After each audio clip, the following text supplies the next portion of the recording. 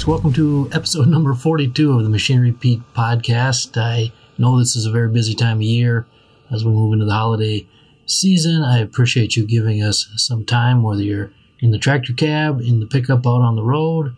I guess however you listen to podcasts, we're just appreciative of your support. And I think we got a really fun show today. I'll get to our special guest, who I know you all know very well. That'll be coming up in just a minute. I do need to touch on the current market. Just absolutely incredible, folks. I've never seen anything like this. If you follow me on social media or AgriTalk Radio, you know it's actually hard to report because values are changing by the day. Frankly, I knew this was going to happen. This is why about Halloween, I came out and said, folks, if you do have anything for sale, there just frankly will never be a better time to sell because the year-end tax buyers have just slammed into an already heated market with the supply chain issues, with farm equipment dealers struggling with low levels of inventory. And this pent-up year-end tax buying is just incredible. Just give you a few examples. Now, as I record this, it is December 8th. I just spoke today at the Iowa Farm Bureau annual meeting, the second day, and I was talking with the folks there, and it's just incredible. Now today, December 8th, our great friends at Sullivan Auctioneers, who host our sponsor our Machinery Pete TV show, they had an online farm retirement auction in, I think it was Malcolm, Iowa. Highest auction price I've ever seen on a sprayer. They had 2021 John Deere R4038, 149 hours. So obviously you think that's going to be a hot item, but it brought $387,000 hard cash. And for perspective, the previous highest auction price ever on any sprayer, which was earlier this year, actually back on St. Patty's Day, was $335. So you're talking about a jump of $52,000. And that's the kind of stuff I've been seeing all over the place. Now, again, it's December 8th as I'm recording this. Tomorrow, December 9th, Sullivan has a sale closing, an online auction in Charleston, Illinois. I think the last name is Lydekin. But I tell you what, it's just incredible. One day out, this auction already has the highest priced tractor, combine, and planter that I've ever seen. And again, the bidding action doesn't usually really crank until, you know how it goes, the last hour or two, whatever, extended bidding. But they've got a 2019 John Deere 9620RX. It's already at $462. They've got a 2021 John Deere S780 Combine. Of course, warranty, 336 engine hours. That's at $434. And the planter is a 2021 John Deere 1775 NT 24/30-inch CCS, 2,521 acres on it. That's already sitting at $297. Now, of course, the kicker there is you might think to yourself, well, that's crazy. Well, good luck. You can't get a new planter. You can't. You cannot buy one. So here's one, a 2021 model on the auction market. It's up for sale, and you can see what's happening now. In no way is this isolated. In fact, as I was getting ready to come down to Des Moines to speak at the Iowa Farm Bureau convention, I mean, we're getting these reports. They're just incredible. And I hope you're following along on our Machinery Pete blog and on Facebook and Twitter, Instagram. But just walk back a little bit to Monday night. Shout out to great folks at Froggatt Auction and Real Estate up by near where I grew up, Benson, Minnesota. They had, I think it was an online farm auction. It was in the evening. It was December 6th for Keith and Marlis. Boy, I hope I pronounced their last name right. Vestero. And let me just rattle off some of these prices. They had a 2008 John Deere 8130, 1,798 hours on it, brought $143. Highest auction price on 8130 in over 8.5 years, third highest price ever. Same sale at a 2014 John Deere 8235R with 1,684 hours, went for $178. So it's not just the pre-def, pre-tier 4 stuff. Nope. I mean, it's anything and everything these days if it's good shape. So again, that brought that 8235R 14 model one for $178, second highest auction price ever on an 8235R. And 4 of the 5 highest auction prices ever on an 8235R, guess what? All from 2021. So that was Monday night. Then last night, after I talked to the good folks here at the Civic Arena, downtown Des Moines, I got back to the hotel here, and I was watching all day. Our friends at the Steffes Group had a sale yesterday, so December 7th. You maybe saw the preview video I did. It was a retirement auction for Clinton Frana. And Clinton, wow, did he have nice stuff. I knew there would be records here, and just a few examples. Clinton had a 2008 John Deere 8330, 945 hours on it. That brought 194. Now, when I was speaking today, because I can't hardly keep up with this stuff, but I had a slide in my PowerPoint that showed a recent 8330 in Indiana that brought 188, and I was like, oh my gosh, 188. Well, Steffes sold this one yesterday for 194. That's the second highest auction price ever on an 8330. The only higher one, and I noted this in a blog I posted last night, the only one higher was back on June 29th of 2013 in Lenox, Iowa. It was actually the very first auction we filmed for our own Machinery Pete TV show, season 1 on RFD. And that was a 2008 model, only had 277 hours on it, went for 210. That's the only 8330 I've ever seen sold higher. That 188 from Brookston, Indiana, that was another Sullivan sale. That was on November 16th. That's the third highest. So there you go. You've got the second and third highest John Deere 8330s ever in the last couple weeks. Now on the sale yesterday again that Steffes had in Calmer, Iowa, Clinton Frana had a 2010 John Deere 8225R with 990 hours, so pre-def, pre-chip 4. That went for 170, highest auction price in 8 years. Tied for the second highest price ever. He set a record on his 2014 John Deere 6150R with 238 hours on a loader. That brought 157. And by the way, record price by $26,000. So again, that was yesterday. And if you're following the breadcrumb trail, if you saw what happened last Saturday, which was December 4th, unbelievable. So if you hop out to Payne, Ohio, my good friends at Schrader Real Estate and Auction had a sale for John and Patty Young, their retirement auction. How about a 1993 John Deere 4960 with 4,056 hours for $97,000? Again, I hope you caught the blog I posted the day of the sale. That is the third highest auction price ever on a 4960, the highest since February 6th of 2013. So almost 9 years. Now, again, that wasn't the only thing on that sale. They had a 79 4440, 7,199 hours, brought 35K, 7,200 hours. They had a 76 4430 with 7,299 hours. That went for 26. If you like old combines, they had a 98 John Deere 9510, 2,738 engine hours. That brought 51K, third highest auction price the past 5 years. And you can imagine how hot used pickups are. Well, this sale Saturday in Payne, Ohio, they had a 2005 Ram 2500 extended cab, 88,484 miles, one owner, Cummins diesel, 37K. That thing's almost, 17 years old.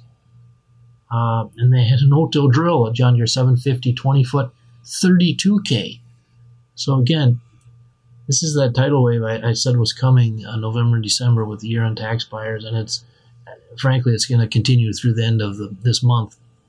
I'm being asked a lot now, Machinery Pete, and asked, frankly, the last 2 days here in Des Moines by the Farm Bureau folks, members, Machinery Pete, when's the other shoe going to drop? When's it going to cool off? Well, I think we might take a breath when the calendar flips to reassess. The first 2 weeks of January, people are busy, kind of reassessing, coming off our holiday parties and such, but I don't think it's going to be a very long breath, because structurally, if you look, this supply chain situation is not going to be settled in a month. It's just going to take a while. And also, the situation on dealer used lots is tight, and that's the thing I haven't seen in 32 years. So those two factors together, market's going to be very strong. So now let's pivot and let's go and talk about our guest this week. It's John Phipps, the former host of U.S. Farm Report, good friend of mine.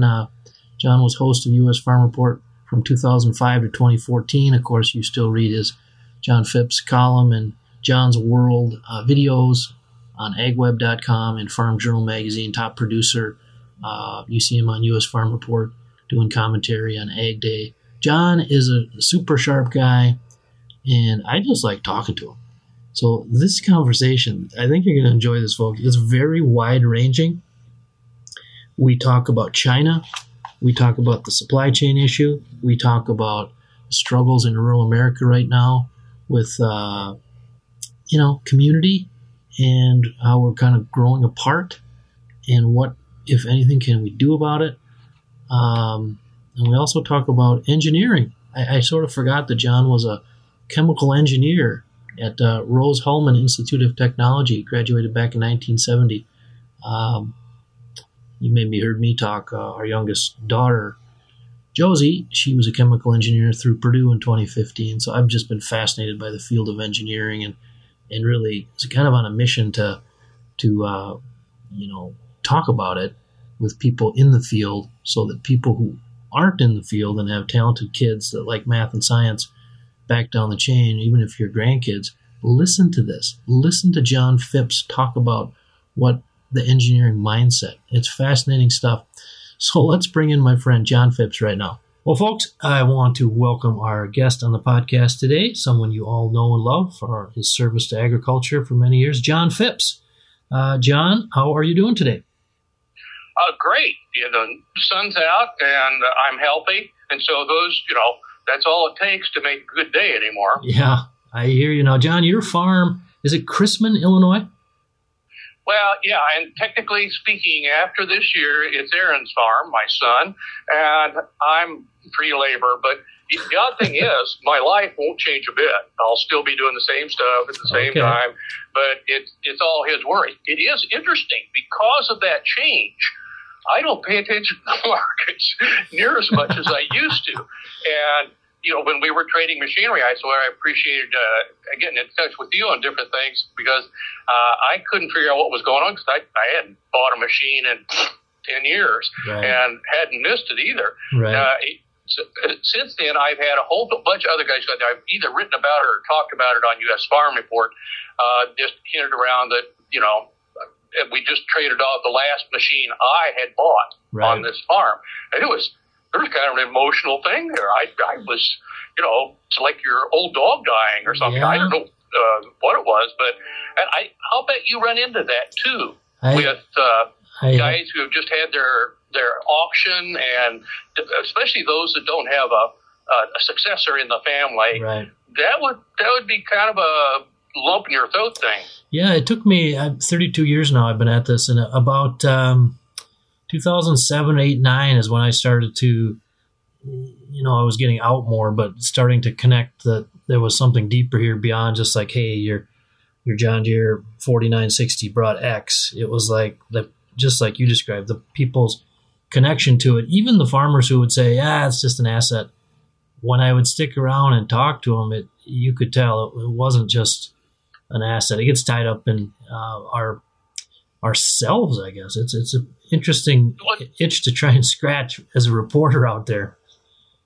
Tools are how we multiply our ability to affect the world. There you go. And believe it or not, when I was in college, way back in the dark time, we're using slide rules. And guys got passionate about whether you use a Deeskin microglide or one of the other types, and we used to have big arguments about it. And those were just the tools that we used. Right. And especially when you have a machine that really has worked well for you for a long time. Right.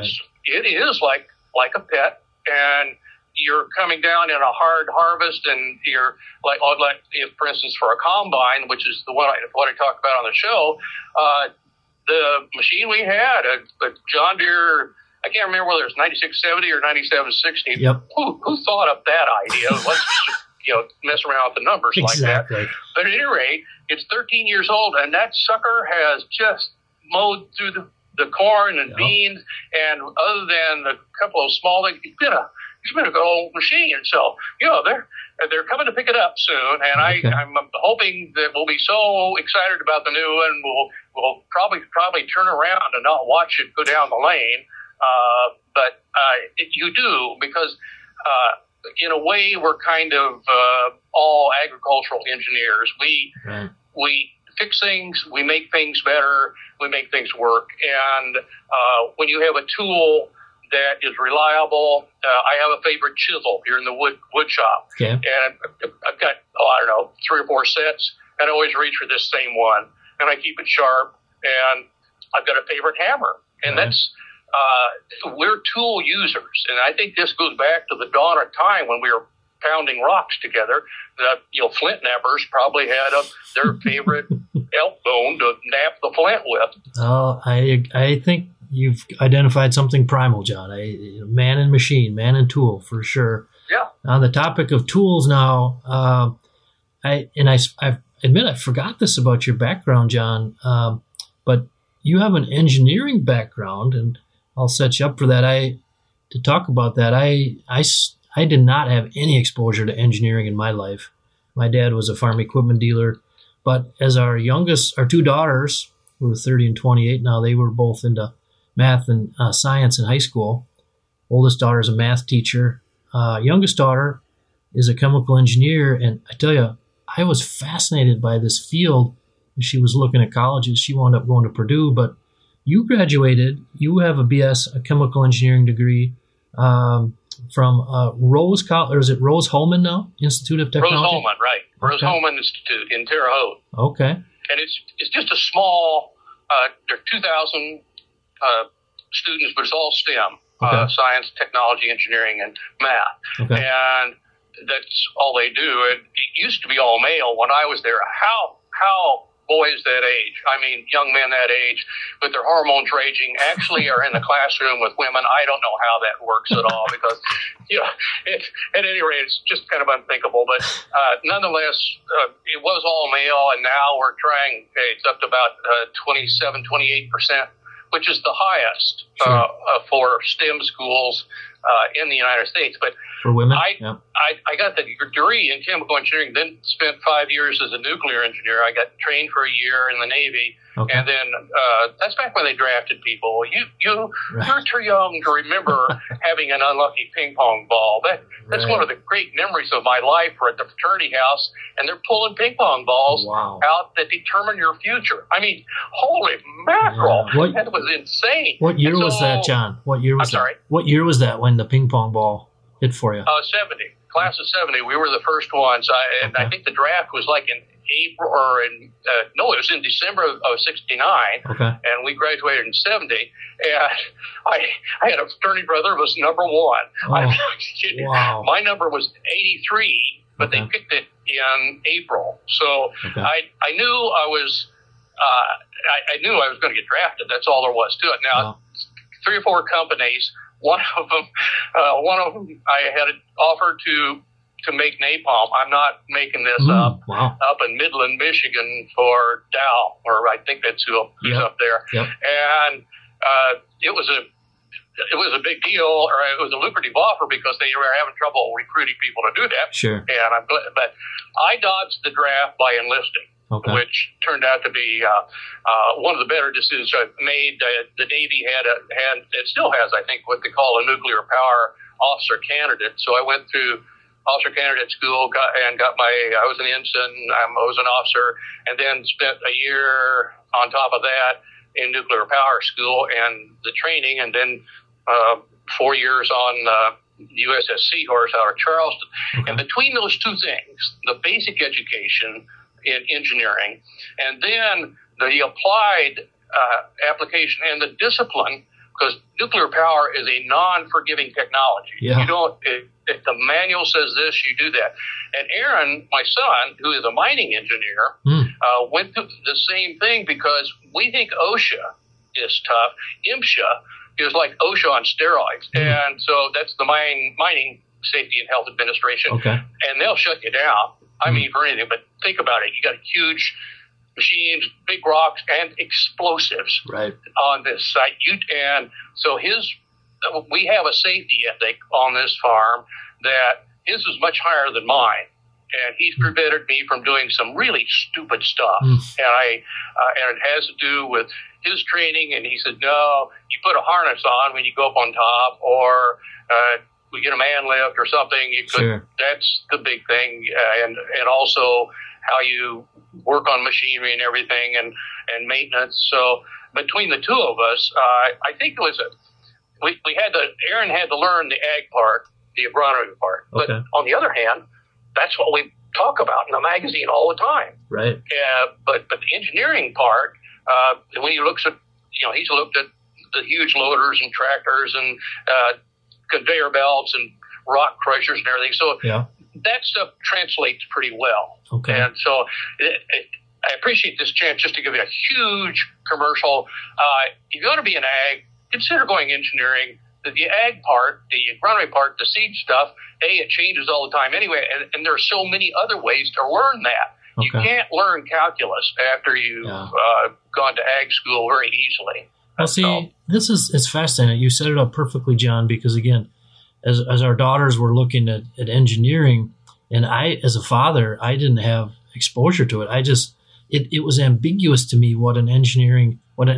Thought we were nerds. Whoa, you just thought we were guys that had a slide rule attached to our belt, and it's true, we did. I actually still have my slide rule, and it's up on my wallboard saying "in case of emergency." Well, I don't care. There's not a battery on the place, and the lights are out. I can still do triple integrals. Well, let me bounce something off you, and you tell me if this is a fair assessment, John. But our youngest daughter graduated in 11. We're coming off the Great Recession. So on the one hand, as a father, I was, trying to support our daughters, what they're interested in. You can't pound a round peg into a square hole, but they were into science and math. And what I learned from my IBM engineering buddies where I live in Rochester was that an engineering degree has many paths forward. And I was blown away by this. Our daughter Josie got a chemical engineering degree from Purdue, but that opens up med school, law school, patent law, business. Yep. What was the same true back in your day when you were coming through? Yeah, because really the first 2 years you don't do anything in your major. You're just pounding your way through Calc 1 through Calc 3, differential equations. You're going through physics 1 through 4 or whatever. Yep. And God help me, organic chemistry, which as nearly as I can tell, both of my sons are engineers. Both of us just got out organic, or all of us, three of us got out of organic chemistry by the skin of our teeth.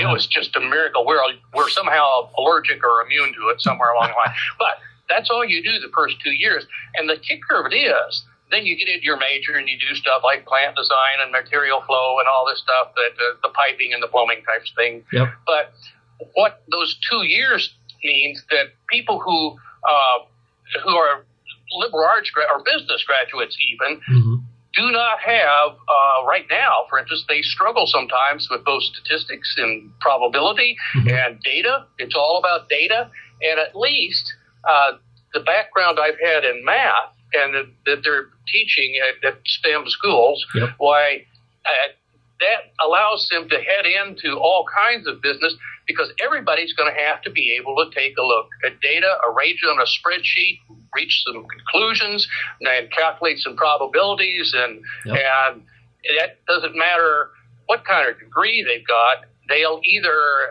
work for somebody who can do that or hire somebody that can do that. But that's going to be an essential part of just about every kind of profession. And I think farmers are the same way. We're looking at tons of data rolling in. You can either send it off to somebody and trust that they'll give you valid conclusions back, but they'll also try to sell you something at the same time, or you can have the ability to look at data and reach some conclusions specific to your own farm. And it really doesn't take that much effort, but Aaron and Jack and I were all, that stuff we'd already picked up, and so you could pile on top of it pretty easily. Sure.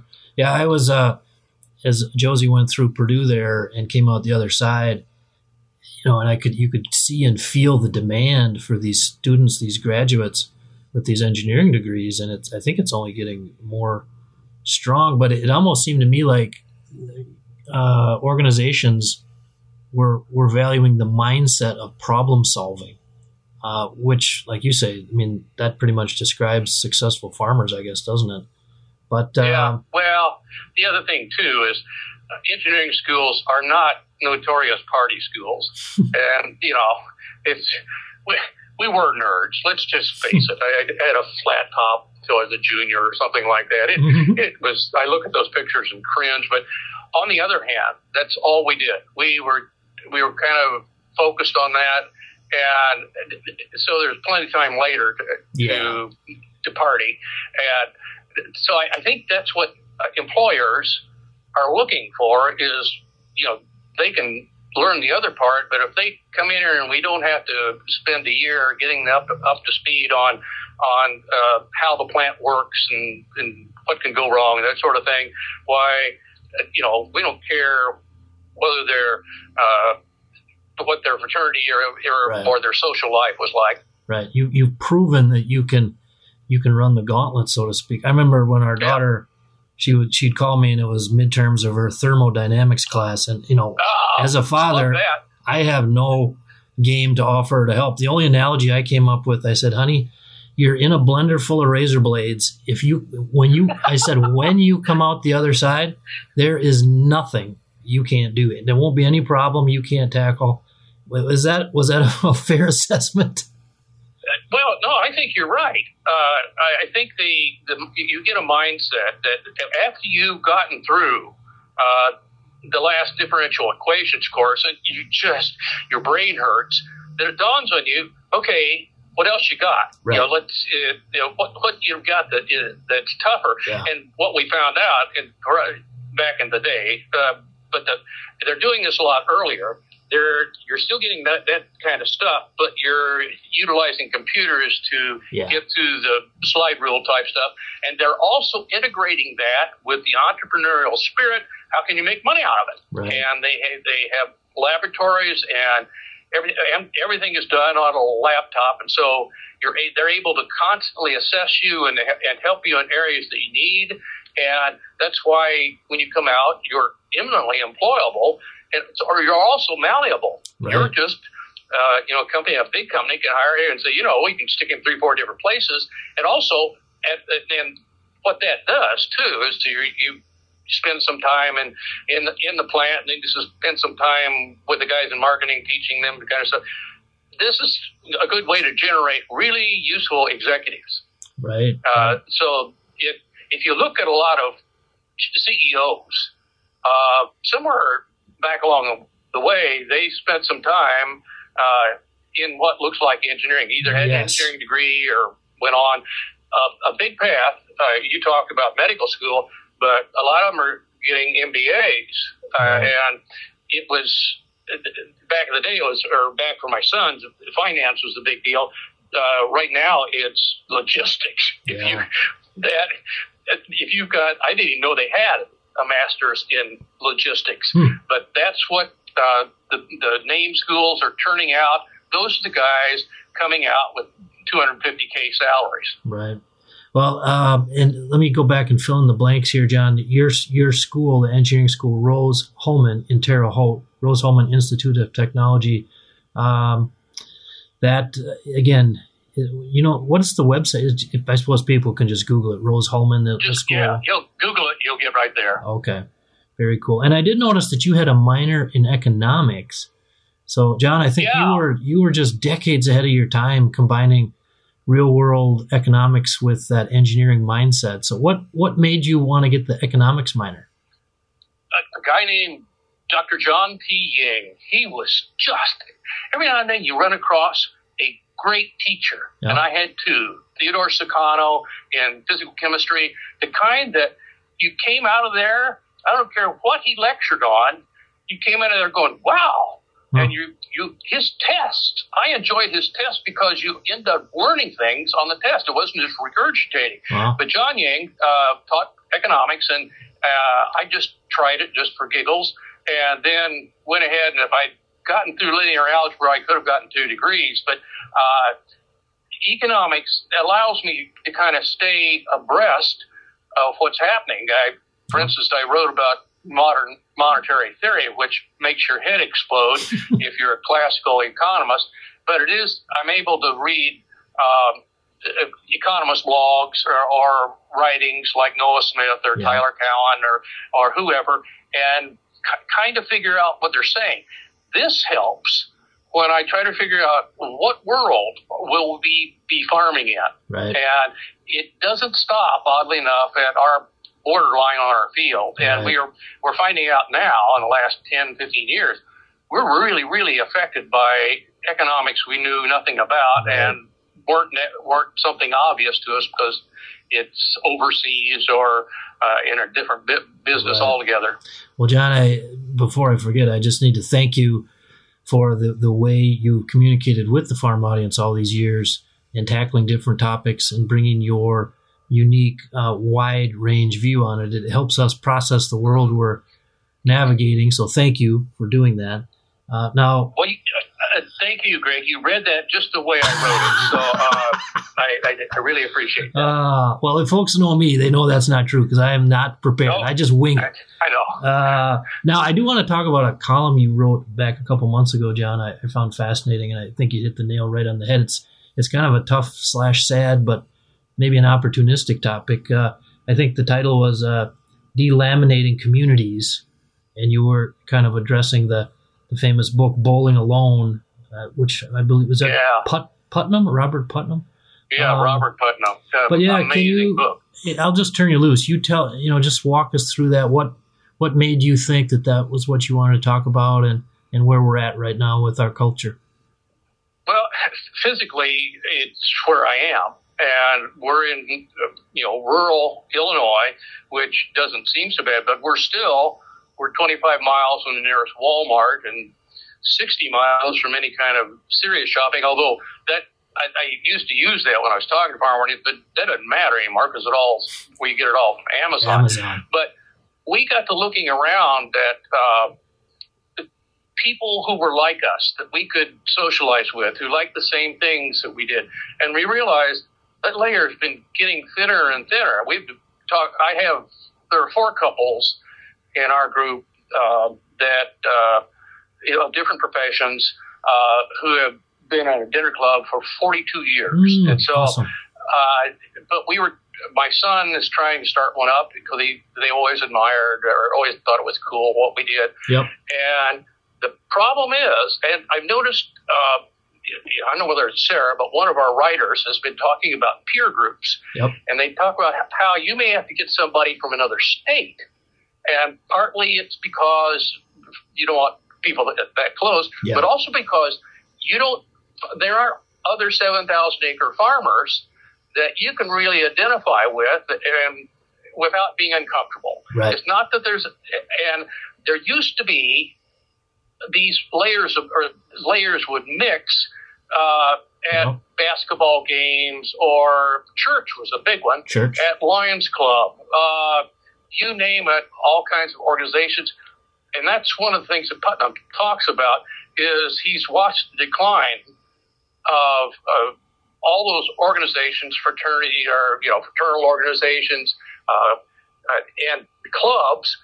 They were how the bankers talked to the hired men, right? Because they all were in Masons, and that's a one that I think is a good example.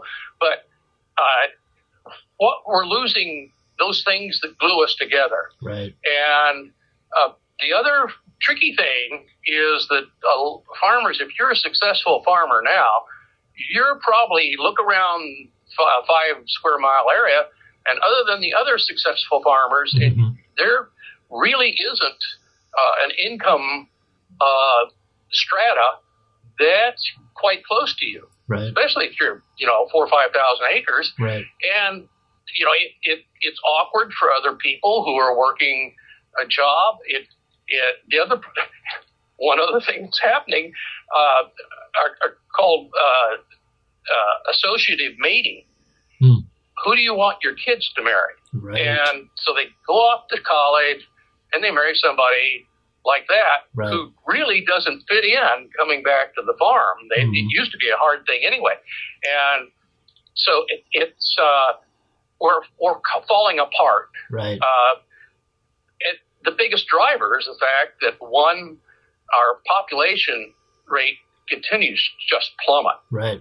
And so the small towns cannot support retail, and Amazon killed them anyway. There's no car dealerships or anything like that.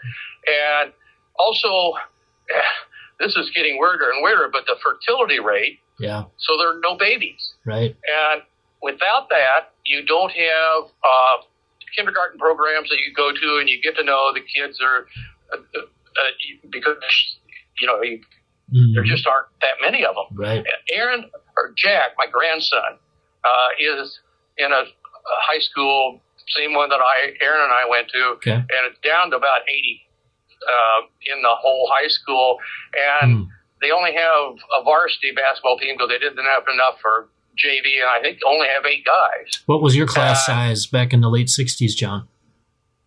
Roughly. Well, I graduated in a class of 11. 11, okay. But yeah, all the guys play basketball. That's just the way it was. Right. So, but it was a tiny school too. Okay. It was about the same size as it is now, and so the school doesn't act like the place where you're up and on bleachers and the guy next to you and you're linked because your kids play together and they like each other, and so without the children that form the links between people who would otherwise not meet. I was a little league coach and got to know, boy, howdy did I get to know the parents. But but nonetheless, and those have kind of carried on. Right. But problem now is small towns have either become residential communities for places that have decent paying jobs, or else you have some fairly low income people living, and old people who are living where it's very cheap to live. Housing is ludicrously cheap compared to, anywhere. And so it's tough to make a community when your closest friends and the people you can talk to, and this has happened to me, one in Champaign County, 60 miles away, another one 80 miles away. These are guys that I can sit down and talk anything with and not have to worry. And that's not a community layer. That's something else. And so we don't know how our communities are going to work. We can watch them dissolve.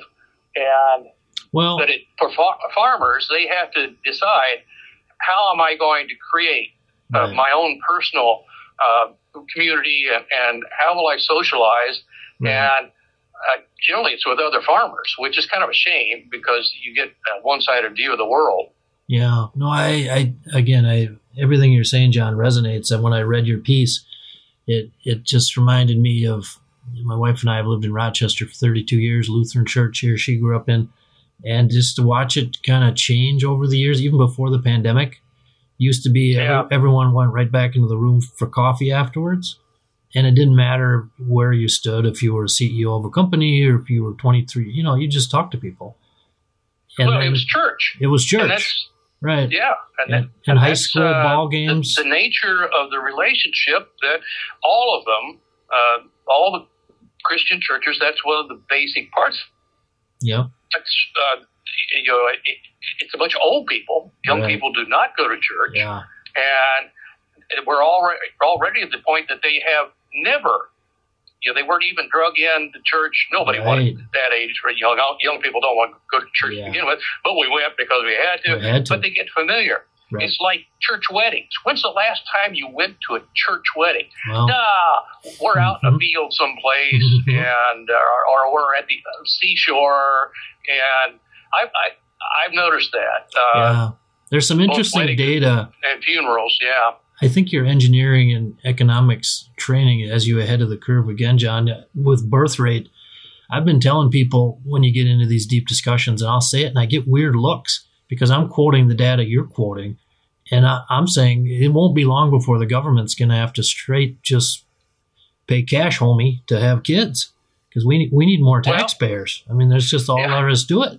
Well, take a look at it. We think just the last couple of weeks, the information about China's, it's called total fertility rate, how many women or how many kids every woman of childbearing age has, and people talk about the data is funny, but it may not be trustworthy, but I think it's just really hard to collect with 1.4 billion people. But they think their population is actually closer to 1.2 as they get better data. But the problem is, Greg, there is no example in history of a free people or even mildly or moderately free people reversing a population decline. I'd hate to be negative about this, but the babies that aren't being born won't have babies 20 years from now. Right. And so it starts feeding on itself the same way a population boom. The result is that I am very skeptical of the 10 billion people estimates by the end of the century. I really think we get 8.5, but China may already have reached peak people. Russia has, Portugal has, Italy has.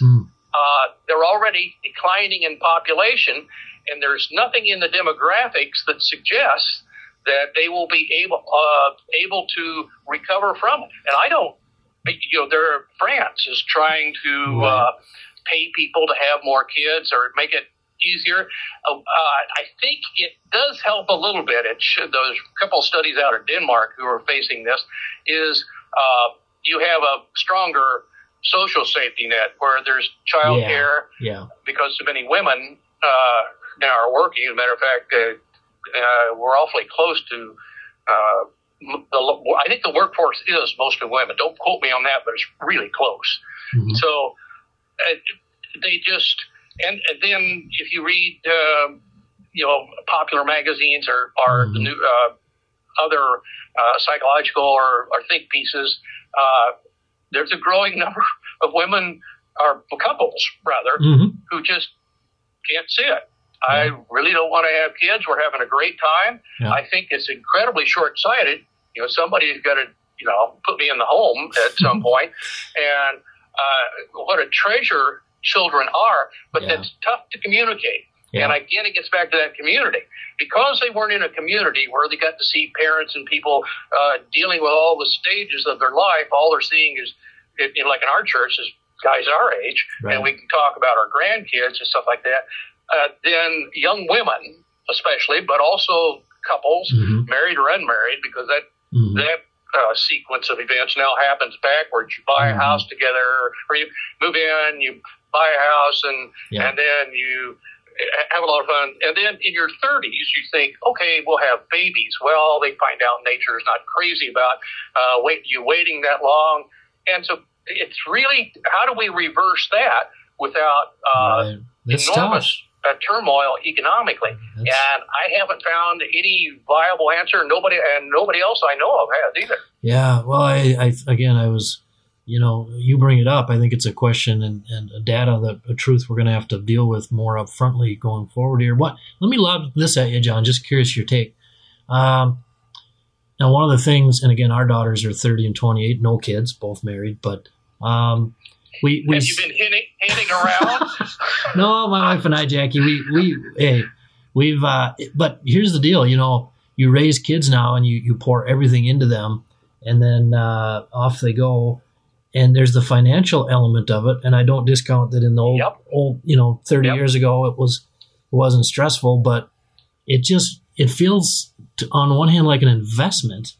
And now the kids, as they get into that age where they're at, plus all the issues in the world, and there seems to be this current, it makes me really sad, but the fear-based approach of everything. And, we do have issues. We have to deal with them. I wonder, is there a future for an optimist in this world?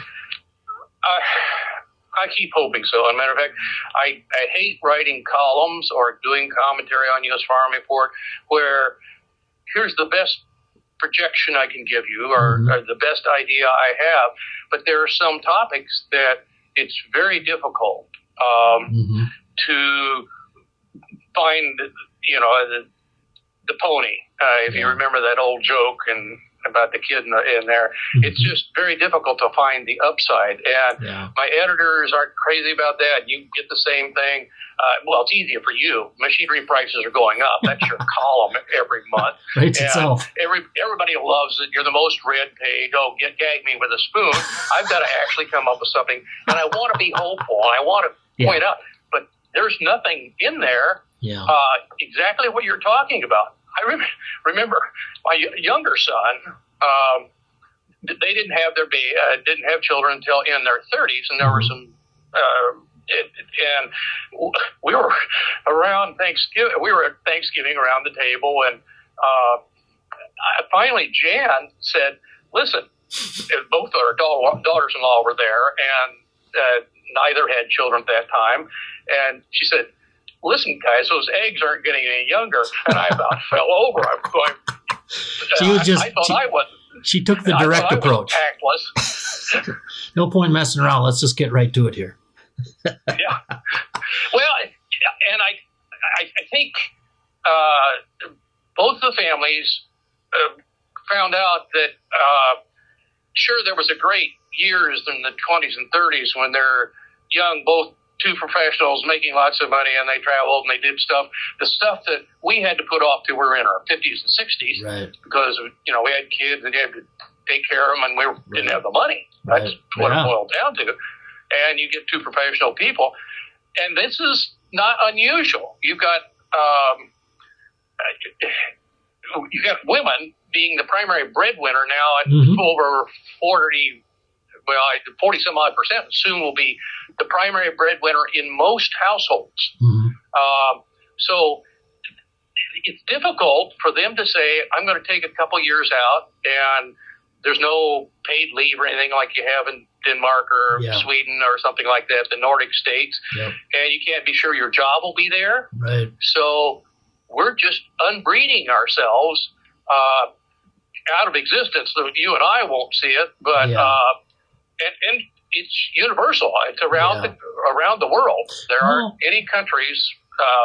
But Nigeria was one of the last ones, but it looks like their fertility rate has peaked. Okay. Well, now that we've got people completely freaked out about our future, this is good. I mean, it's real. We have to deal with it, and I think talking about it is important. But let's go after the opportunity angle, John. I'm just wondering if you've heard any vibes, maybe coming through the pandemic. And you referenced it earlier. The cost of living in rural America is just versus buying a house in Minneapolis or Kansas City or whatever. Do we have opportunity to collectively kind of pitch that along with the fact that we're... I wondered that, Greg. I thought, like doing what I'm doing. Yeah. I'm able to have a career with U.S. Farm Report and Farm Journal, doing this stuff, never leaving the farm. Yep. It's fantastic. Yep. Now, I've had to cobble around to get a decent internet, and I'm hoping, I've got Starlink has got my money, and theoretically I should have my dish, but I'm hoping that we can finally get somewhere, at least a 20 meg down and up connection. A lot of places have it, and they keep promising it. But if you look at all the projections about broadband coming out, which would be one big part of the solution, is that they'll go up to 97%. Well, we'll be able to make this available to 97% of America. Most farmers are in that 3%. I mean, there aren't that many of us to begin with. And the last mile, my younger son was in telecommunications. He worked for U.S. Cellular, and he was talking about that. You can't build out to go to that last mile. And so I'm 6 miles from Chrisman, and they're not going to lay fiber optic out here. There are other ways we can do it. I think Starlink is probably the best shot, and I sure hope it happens. And by the way, folks, I'll be writing about my experience if it ever does come. But if you can't trust Elon Musk, who can you trust? That's awesome. That is one thing that maybe that would work. But the problem there is, okay, it's it's inexpensive. You can have a professional job and maybe go in the office every other week, wherever that may be. But you still have to be 50 or 60 miles from something like Kansas City or Chicago or it needs a successful city has to have the three meds, eds, or feds. You have a federal department there, big plant. You have a university, or you have a hospital complex. And so it's tough to get out into western Illinois, for instance. Forgotonia is how they refer to it. But and that's the problem. There's just we're going back to the plains, and so rather than moan and groan about the way it used to be and it was so much better, is I'm trying to find ways that how do people in Australia, right? I mean, out in the middle of nowhere. For that matter, guys in Wyoming. I've driven through Wyoming. My God, there's a lot of Wyoming with nothing in it, and so I'm thinking, how do we adapt to maybe we will be just a farm every mile or two, and nobody else out here. And what will our life be like, and how can we make it as rich as possible? Because somebody's going to be out here to farm it. Now, so I'm looking for those kinds of answers, and I'm looking what other countries have done, and to get into that, or I'm looking to our own history, like the past. Guys in the plains or in the far west, that how did they live on cattle ranches way far away, and how were they able to create any kind of social network or connections for a community? Hopefully, maybe our ag rural DNA will help us out here, John. I know when I stepped out the door the other night to take our two schnauzers outside, and the temperature dropped from like 45 to 5. And I thought back, holy cow, how did our ancestors, when they came out to the prairie here, how did they survive and think they had a future? But they figured it out. So hopefully, maybe they'll see. I don't know if they figured it out, or if they just turned out to be a heck of a lot tougher than I am right now. No, I've sat and wondered the same thing. How did these guys march out here? There's nothing out here but buffalo grass, and they just endured enormous difficulties. And partly, I think it's because of who they were. They generally were people who were desperate for something, who'd always wanted to own land in the old country, and you were a third son, and so that wasn't going to happen. And or they were frankly on the run. A lot of England shipped a lot of people over here and said, look, you don't have to go to jail, but you have to go to America. We were not quite as bad as Australia, but close. So our ancestors were not quite the wretched refugees like on the Statue of Liberty, but they were fortune hunters, rather, guys who were going to get rich. I read a wonderful summary of the history of my part of the world, the savannas. It's actually of Illinois, and it turned out the guys who came with the Homestead Act, they generally owned the land on an average of 3 or 4 years. Their job was to break the ground. They became specialists and then sell it to the next guy coming over on the boat. Especially in your part of the country, when the Scandinavians started flooding into the northern plains, because all the Scott English type people from Appalachia had already taken up the good stuff in Ohio and Indiana and Illinois. And so you settled in communities, but you all brought your own culture with you, and they stayed together. But it was still a process of you had guys specializing in starting the farm and flipping it, essentially. And that was far more prevalent. I thought they all came out here and they settled down, and then, but it turned out this farm I'm the 6th generation, Aaron's the 7th on ours, but there were some people, or at least one guy ahead of us, I've been doing the research, who actually had the land grant, and then he sold it to my great whatever, for a significant profit because it was free to begin with. Yep. And somehow they were able to work that out. And but that was how they developed the community. And so maybe if you translate that back to today, we're going to find a handful of farmers who do, either by trial and error or genius, I don't care how, come up with ways to create these things that you and I feel like we're losing. Yeah. And A, they'll make a lot of money, which I don't object to at all. But B, we're really good at this industry of saying, whoa, look what Bob's doing out in the field. Right. I'm going to try one of those things. Right. And that's one of the best things about farming is it's done out in the open. Yeah. And so if those people do, and I think they are arising, and creating the institutions we need, it may be that we need to let some institutions go. Mm-hmm. And that, you take a look at the farm organizations, you take a look at, are they actually hindering the development of these people, or what I suspect is these people aren't involved in them. They don't go to the Corn Classic or the Commodity Classic. They're not meeting people, meeting in quotation, meeting people, but they are socially active. They're on Twitter or Facebook or something like that, and forming a community that way. Is that a viable answer? I don't know, and time alone will tell. But they are creating something that we can observe and like a social experiment and see how it turns out. Well, I do have one optimistic little data trend that I'll lob at you. Just curious your take on it. Now, through the pandemic, of course, it was, and is very challenging. But one of the things I was interested in is the people of all ages, but particularly young people, started traveling in the U.S. to the national parks in numbers never seen before.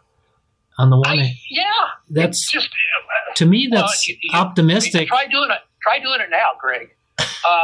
Do you know what the waiting time for Yosemite is? I saw something the other day. I have no idea. How long is it? It's hideous. It's like 2 years. Huh. This February, some friends of ours who have a motorhome, which is another big thing. Yeah, huge. You don't have to. You can cook and everything and take it with you. You don't have to stay in a hotel, which creeps some of us out. Yeah. But this is February. They're out in Utah at, I don't know, something called Monuments National Park or National. Yeah. Okay. And it's not one of the big headline parks. And he said it was crammed. He said we had to, there was a line getting in. It said they cut off admission. They asked.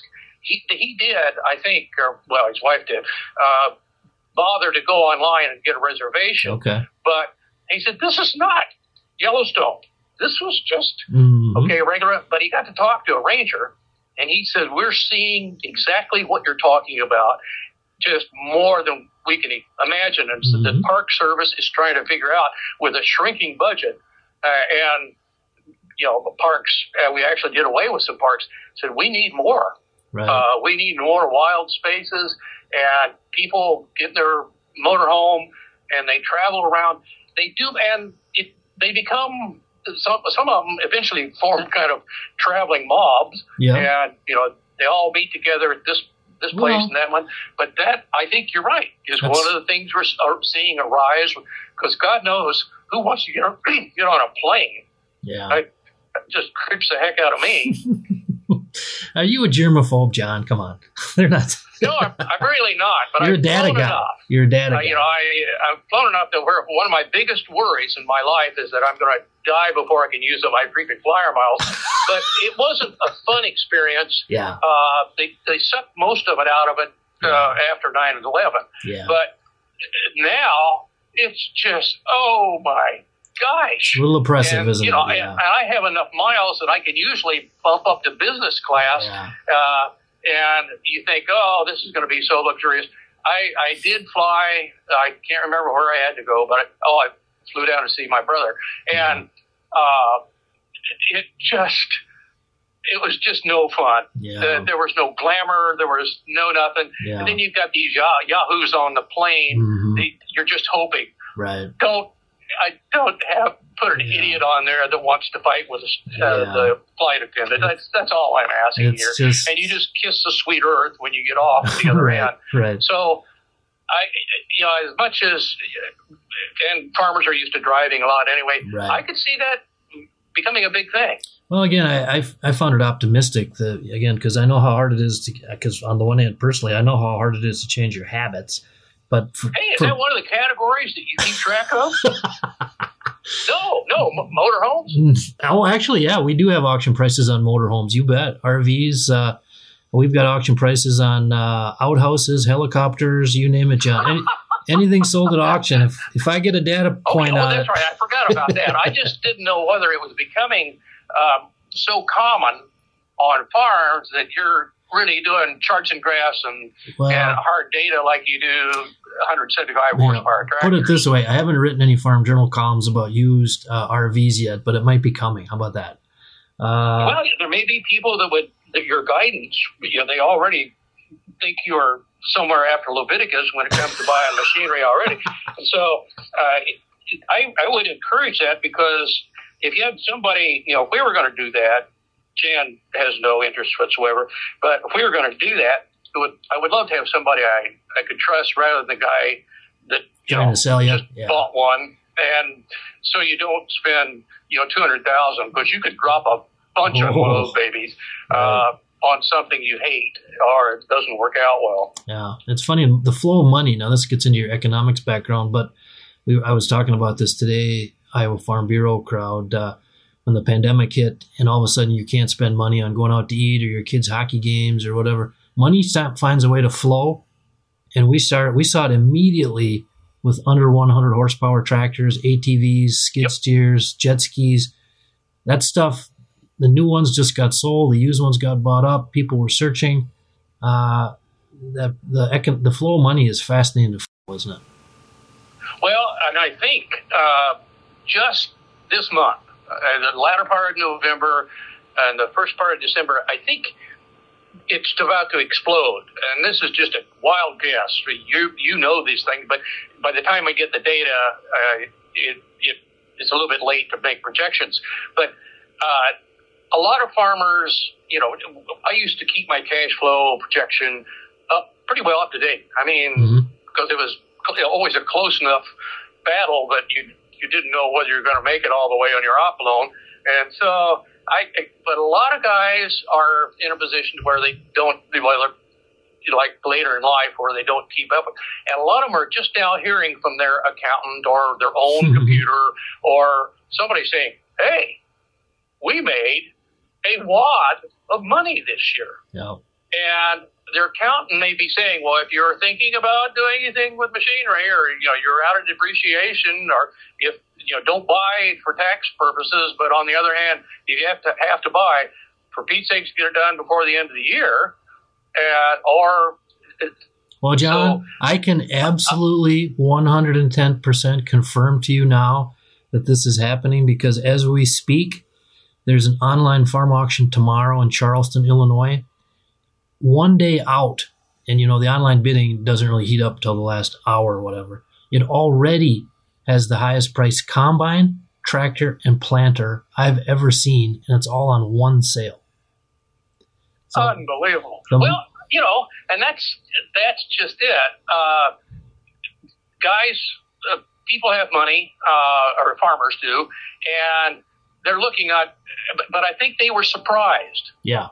At how good it really was. They knew everything was going okay, but unless they really liked keeping their books up to date, and most of them are just kind of doing things in their head. Okay, let's say the corn made $5 or so, and it made a couple hundred bushels. Okay, I'll probably turn out like this. And now they're getting, especially if they have an account, and they're saying, dude, here's your tax, what it looks like, your tax bill for due in February. Yep. And they're going, say what? Right. And, so Aaron and I have talked about that, and that's one of the things. He tracks it, so in the middle of the season, well, I just got done doing beans, and I've been reading you, and I know decent combines or used combines are just impossible to find. It's the hottest I've ever seen. Yeah. And so I was talking to my longtime salesman, and I asked him, I said, when you don't have anything to sell, how do you make a living? And he said, well, here's the kicker. And I didn't know this, but he said, I've been on commission almost my entire career. So the new sale guys coming into most of the big dealerships are on salary. And I don't know how that works for sales, but nonetheless, he said, I'm seriously thinking about retiring strictly because what you said, I've got no product. Yeah, I actually had an industry veteran, this was a month ago, dropped me a note and said, Pete, the untold story here is, and he said exactly what you said. It's the veteran salesman on commission. There's nothing, just going to be nothing to sell. Well, it's tough. I don't mean to blame you, Pete, but online auctions haven't really helped dealerships. That's for sure. Well, but yeah, I think the efficiency. We grossly underestimated the efficiency of this type of transaction.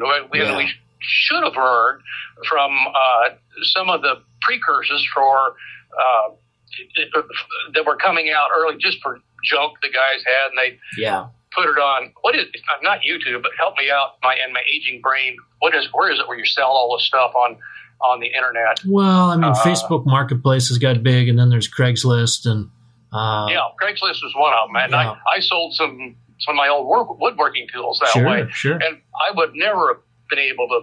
Right. It was just a router and a table saw. So suddenly, things that would have just either gone into junk or into storage, or suddenly they move. It can get circulated, and guys get used to doing that. Just like you've talked about online auctions taking off. Once you've done that, why go stand in the cold and have your head messed with when you at least can be at home and your wife standing there and saying no. See, now it's absolutely not while you click away. Today, John, I met with a guy. He came up after I talked to the group, and now on our Machine Repeat online auction, December 21st, we got a 4430 deer with 2,200 actual hours on it, plastic still on the seat. And he came up and he was teasing me, and he actually bid on it while we were talking there. But it was interesting. He said, since the pandemic, Greg, these online auctions, he goes, I'm a competitive guy. He goes, I don't like to lose. So when I get invested in, and I was like, hey, thanks for bidding. Make sure you stop back, keep bidding. Yeah. But the gamification of that process, whatever you're buying, whether it's one of your tools on, Craigslist or eBay. That's what I was trying to think of. There you go. My wife yesterday, we had an ottoman that we no longer need at the house, and she put it online, and it was gone in an hour. I was like, well, it's just unbelievable. I've started doing that with my power tools. I've upgraded to bigger because I need more power tools here in the wood shop. Yep. But I had good stuff to begin with, decent Jet and Delta and major brands. And what I get a kick out of is I take a look at what they're selling for on eBay or Craigslist and things for that, and what guys are asking, and then I go, they're at half or less.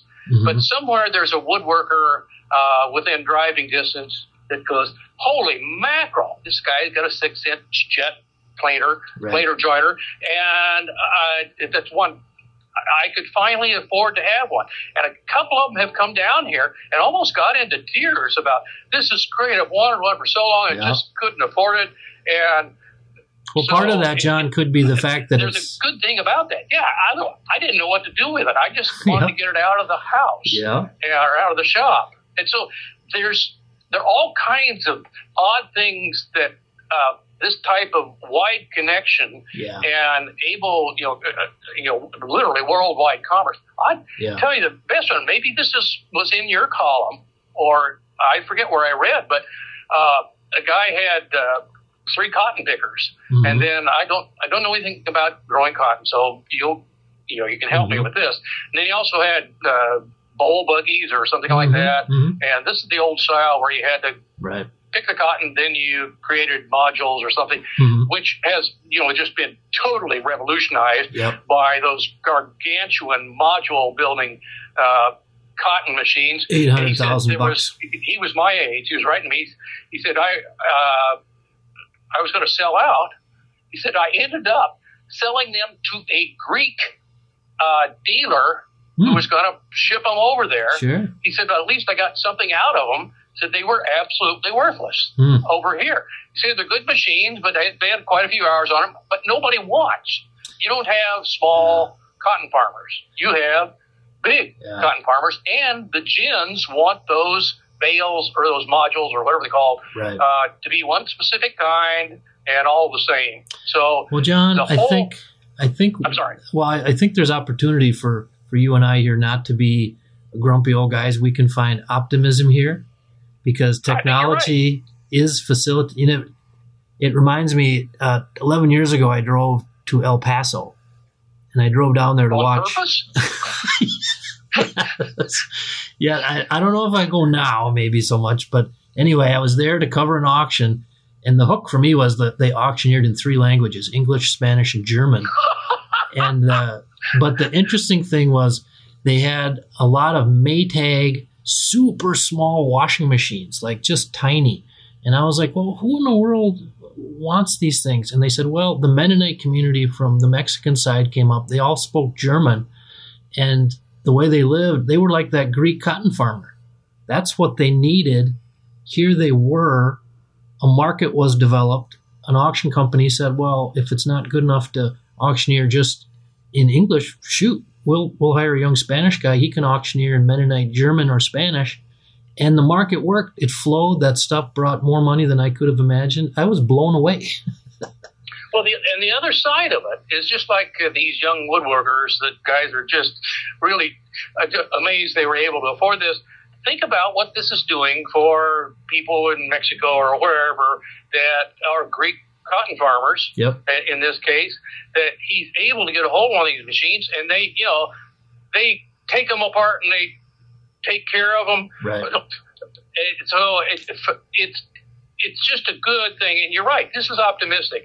It makes all kinds of lives better. Right. It does increase the level of competition, but yes. I think we're ready for that. Yeah. Well, John, I could talk to you for hours. This is great. I appreciate your time, John, so much and sharing your perspective. Let me call me again sometime. I will, buddy. Let's talk a supply chain issue here as the calendar's coming down 2021. Obviously, like nothing any of us have seen. What are you sensing, feeling, hearing about into 2022 here? Obviously, farmers under stress. I see it on the equipment side, but what are you hearing and putting together out there?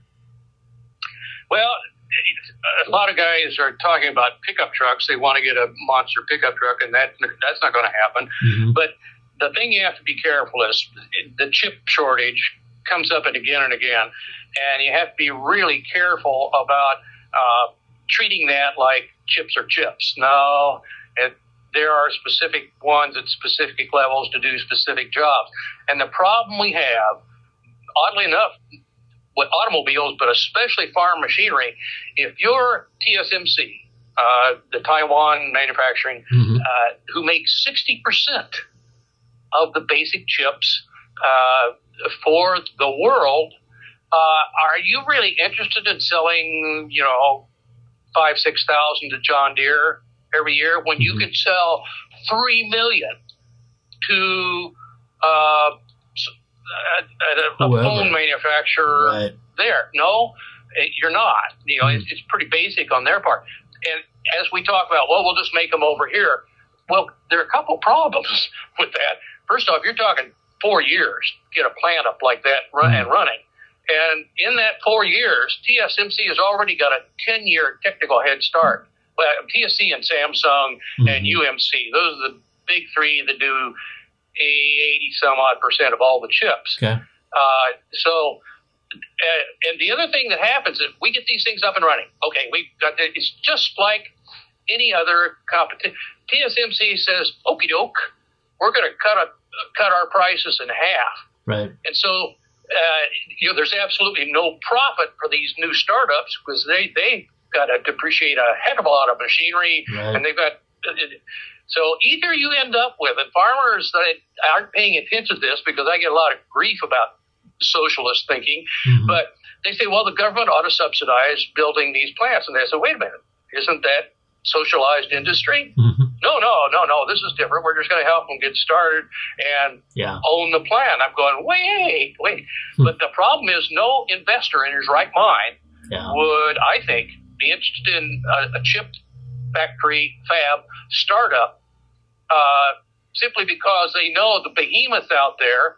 It's just, we have it in fertilizer, we have it in farm machinery. Yeah. You bring in a new player and they don't play nice. It's tough to dance. They say, okay, we'll just put our stuff on sale, dude, Right. and see how long you can bleed ink. Yeah, it's tough to dance with gorillas, isn't it? Oh, it is. Mm. Well, John, I'm going to lob one more at you here.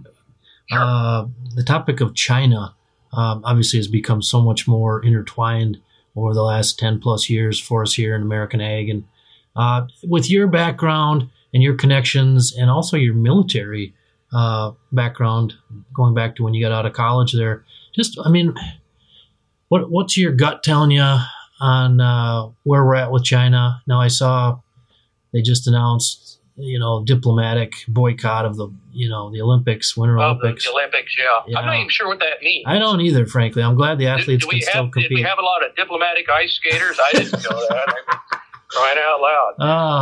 Where are we headed with China? The problem with China is right now we've decided we're going to talk tough. Yep. But from the military aspect, you need to take a cold shower before you decide this is what we'll do if they invade Taiwan. Yeah. The most interesting aspect I've seen has been that if they were to invade Taiwan, those factories for TSMC to make the chips, they will be sabotaged. Yeah. The Taiwanese, they're not going to go down gracefully, and they'd be pretty formidable. But they're 6,000 miles away. It would be a naval nightmare to try to get over there. You get a carrier over there, or as we used to call them in the submarine service, a target. And it's not Afghanistan, it's not Iraq. There's no shock and awe here. You're talking about a behemoth country that, okay, we could nuke a whole bunch of cities, which would be insane to begin with. It doesn't matter. They're a resilient civilization, been around for 5,000 years. Let's stop talking about war. That just borders on stupidity. Yeah. But let's talk about, all right, what kind of economic levers? And oddly enough, we have gotten ourselves in a position to where we don't want, you can't build a refinery or a chemical plant here. You can't refine rare metals because nobody wants it in your community. Yep. Right. Just think about didn't they try to build a refinery in South Dakota about 5-6 years ago, and to take advantage of the tar sands oil, and they were going to refine it up there? If you can't get approval from some community to put a gigantic refinery in South Dakota, where in the heck are you going to put it? It's going to be tough to plunk one in Central PA, it really isn't it? is. And so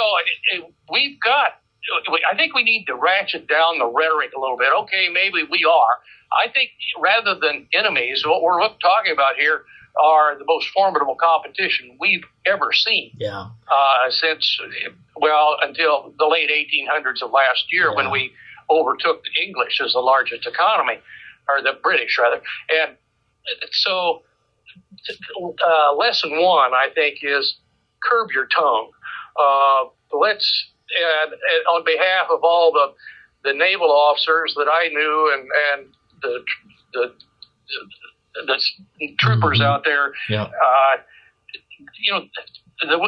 it treats their job too lightly, I think. And I'm always siding with let's find other ways. And I think the solution, a lot of it will lie in finances. But I also think there's a place for absolute ignorum, because it looks to me like Xi is in strong danger of overreaching. And this is not only my thought, that but their real estate is starting to unravel. And it would be a disaster for us, too, if China had an economic meltdown because we are so closely linked. But on the other hand, let's stop talking about missiles and submarines and aircraft carriers and Taiwan, and we'll show them what for. Yeah. It sounds wonderfully patriotic, but that's not what war is going to be like. That's not what this kind of disputes are going to be settled. I'm hearing echoes here, John, of our previous topic when we were talking about delaminating communities and how we're in our own kind of thinning bubbles and stuff. Now, on the one hand, I'll tell you our oldest daughter, who's 30 now, back when she was in college, this is 10 years ago, it was a different time, but she went to China to teach English for 6 weeks. And that experience of her doing that, her reaction to the Chinese people and our reaction to her experience there was like, these folks, I mean, they have a plan and they're working it. They're pretty committed to lifting from where they came from. And I think the key word there, and you touched on it, is work. Right. These people, not these people, the Chinese that my pastor is Chinese. And she been here. Well, she came over here and taught U of I, which has 6,000 Chinese students, and then became a teacher or a professor and everything. And then she became a pastor.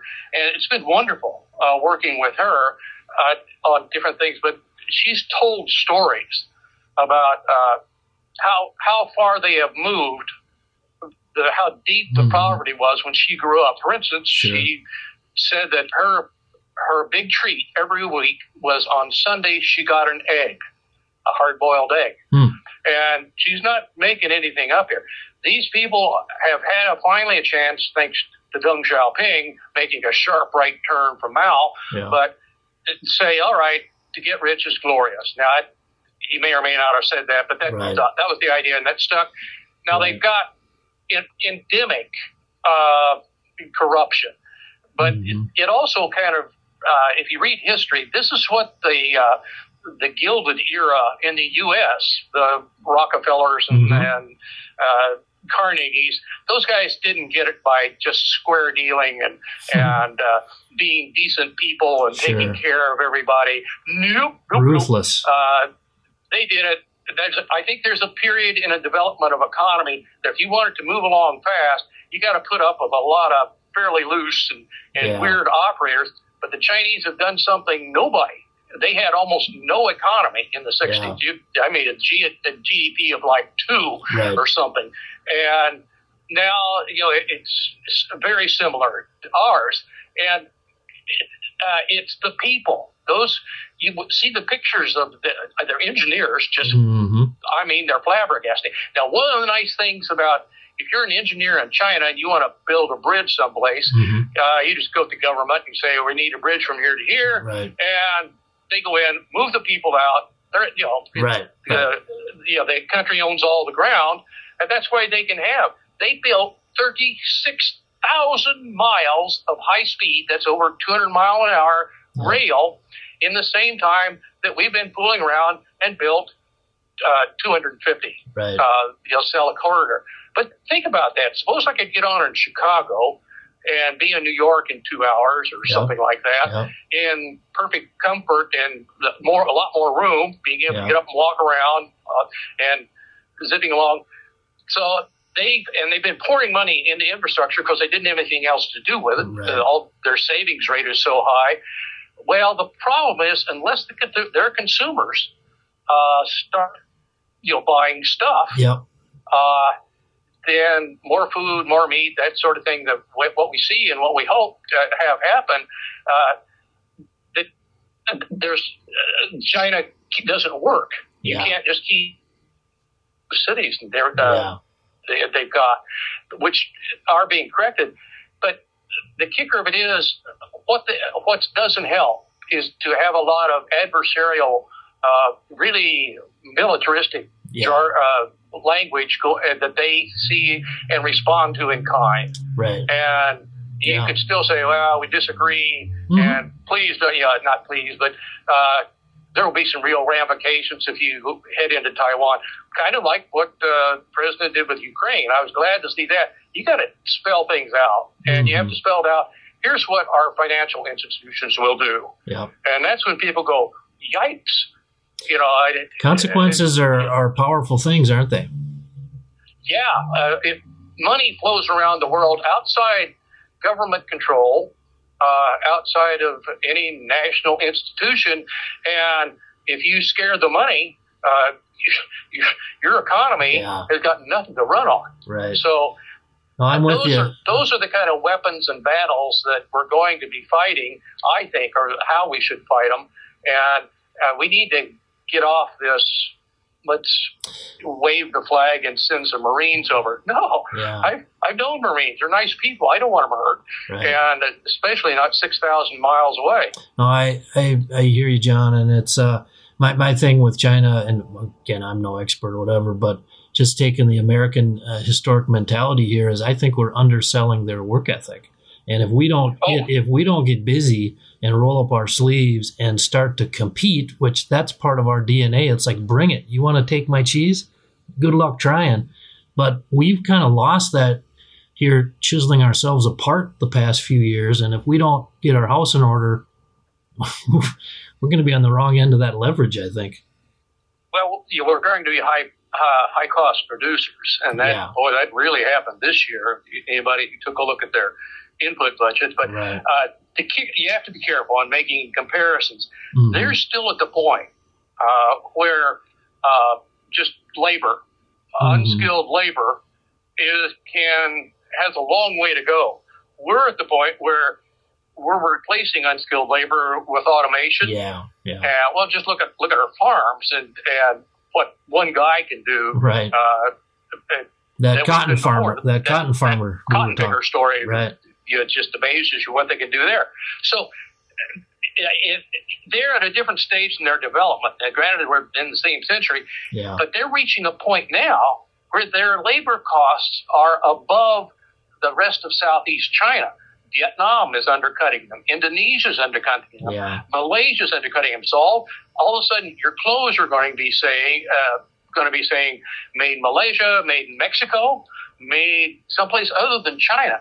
They're running out of labor for the workforce. They're aging very rapidly, and they've made enough gains to where they're having to bid up for labor, which is exactly what happened when the labor movement, and we've got unions and stuff. No matter how you feel about it, that's when labor prices. When we got those jobs where a guy could take his lunchbox, go to work there for 40 years, and get a watch, and come home and have a decent retirement, which is kind of the image we keep thinking that's what that's where they're working toward. And hard work, hard physical labor will get them there. We're now where it's somewhat working long hours, but if you don't keep track of the numbers, if you don't make decent projections about the future, if you don't take some risks because you're surrounded by a bunch of guys that will, it really doesn't matter what China's doing. Your problem is over here.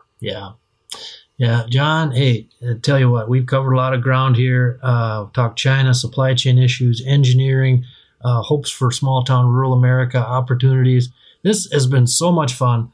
I thank you for hanging out, giving the time, and I will call you again, by the way, to have another discussion. No, I didn't want to sound needy. It's just I went through that in college. I won't do that.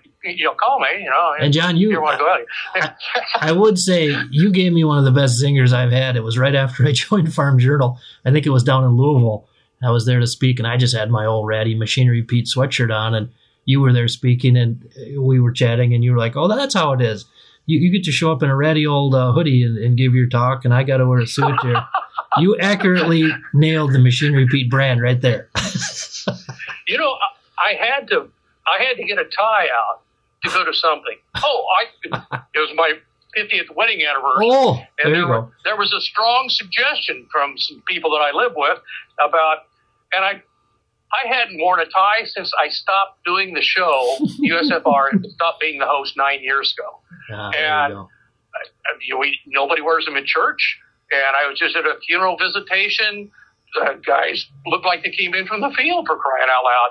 And I did go sometimes at funerals. At least the pallbearers will have a tie, but for the most part, we have really casualized this whole. Yeah. Let me just say this, Drake. It's been a blast, and your problem is that I tend to give 10-minute answers to that's great. 30-second questions, but super fun. Somewhere in that quantity is maybe a touch of quality. Oh, this is like I told you before we started, John. This is of all the content we do. This is my favorite format because for me it feels like we're hanging out at an auction in the coffee shop, and that's who I've always been writing towards is folks in the coffee shop, give them something to chew on. So thank you again for your time, and again, just on behalf of the farm audience, not just in the U.S. but worldwide, thank you for what you've done and what you've given to American agriculture. You've helped us greatly. So I wish you and your family a Merry Christmas. And again, thank you for chatting today. You're sure welcome, and that's very kind of you to say. But same thing for you. Have a wonderful and safe Christmas. Well, there you go, folks. That was a winding conversation. I knew it would be, and I tell you, I'm so thankful for John for taking time to talk with me. And again, we covered a lot of ground. I hope you learned something. And frankly, as John and I were talking about this, of all the different content I do now, I mean, we do 2 TV shows, and I do a segment on Ag Day, and I'm on AgriTalk every Monday, U.S. Farm Report, writing for Farm Journal, top producer, blogs, YouTube videos. Kind of the most fun is this kind of stuff. It's just, hey, John, let's talk. Or in our last episode, talking to Erin Holbert from Dana, Indiana, about her business and brand that she's building. These are the conversations, I'm glad we can go back to auctions for the most part now, because I miss talking to people like that because we learn a lot. So again, so appreciative of John for taking time. We will loop back and have John on again. His viewpoint is, I think he's ahead of the curve on a lot of things. And so definitely check out his columns and blog on agweb.com and Farm Journal, top producer. And again, on U.S. Farm Report and AgWeb. So now, folks, I will point your attention before we wind up here. One more thing. Of course, our Machinery Pete monthly online auction is coming up December 21st. And we have a really good-looking lineup of equipment, a great variety. And I'm going to leave you with a conversation I had, and this is about one tractor on the sale in particular. There's a 1973 John Deere 4430. With 2,028 actual original hours. And it's from my great friend Kurt Miller with Heritage Tractor down there in Seneca, Kansas. Kurt told me about this tractor a while ago, and they were kind enough, they're putting it on the auction. It sells absolute, December 21st, no buyer's fee. And I actually sat in sub for Chip Flory as a host on AgriTalk last Monday. And I had Kurt on, and we talked about this 1973 John Deere 4430 with 2,028 hours. Kurt, I always love talking to you. You're as plugged in as anybody I know in the farm equipment business, and got some interesting stuff to talk about. Now, one tractor in particular that you guys are actually putting on our Machinery Pete monthly online auction December 21st. Holy smokes. Tell us about this John Deere 4430, Kurt. Yeah, it's definitely a unique one for sure. I mean, it's a 1973 John Deere 4430 with 2,028 hours on it. So very unique, very special, extremely nice tractor. Still has the plastic on the seats. I saw that. You actually have it listed in our machinerypete.com website now for sale, and then we'll get it hopped over to the December 21st online auction. But yeah, the plastic on the seat. Can you tell us the backstory on this thing? Was it just like a local guy that, did he move snow with it or something and just didn't use it much, or somebody gets sick, or? Yeah, so I ended up buying that tractor from a local customer, and I was actually on his property buying a different tractor. He was selling a few tractors off, and walked into the shed and seen this pretty 4430, and I kind of drooled over it for a while, and he said, well, I think I'd sell that. And And so I made him an offer, and we went from there. But he actually acquired it from a friend, and so his friend's father had it, and he said that he had it when he had it in the shed. He put a sheet over it, over the tin work, and you can tell. And he just never used the thing. He had a small property that he had it bought for, and just obviously never used it. You can tell once you walk up to it, it just looks immaculate. It's almost a 50-year-old John Deere time machine, isn't it? Yeah, you think about the guy that really would be interested in that tractor is, there's so many people that broke their teeth on a 4430, and maybe they had to sell that tractor off of the farm for whatever reason, and they want a low-hour 4430 back on the farm. This is the unit for that person. Right. I love the picture. I'm looking at it right now, Kurt, while we're talking, the 4430 under your Heritage Tractor sign. It just looks fantastic. And again, folks, it's up for sale December 21st, Machinery Pete online auction. We'll be getting those listings live on our website here soon. And Kurt, we'll maybe have you back on our TV show on RFD TV to preview the auction again, because I see lots of 4430s around, but just do not run across ones like this. I mean, plastic I don't know that I've ever seen a 4430 with plastic still on the seat. It's a one of a kind. Yeah, it's a special tractor for sure. So there you go, folks. I tell you what, if you want to get a Christmas present that your family and friends will talk about for freaking ever, click the bid button on this 1973 John Deere 4430 with 2,028 hours on it. Sells absolute December 21st, Machinery Pete monthly online auction. Thank you to Kurt Miller, Director of Used Equipment Remarketing with Heritage Tractor. And if you don't know the folks at Heritage, folks, check them out, heritagetractor.com. They are really, really good people, great organization throughout Arkansas, Missouri, and Kansas. So again, thank you for joining us this week on episode 42 of Machinery Pete Podcast. And hey, if I don't catch you before, from me and my wife, Jackie, and our family, we just want to wish you all a very Merry Christmas and Happy New Year. And hopefully 2021 will wind up on a positive note for you and your family in 2022. Hey, let's hope for a great year ahead. Until then, hey, we'll see you out at the sales.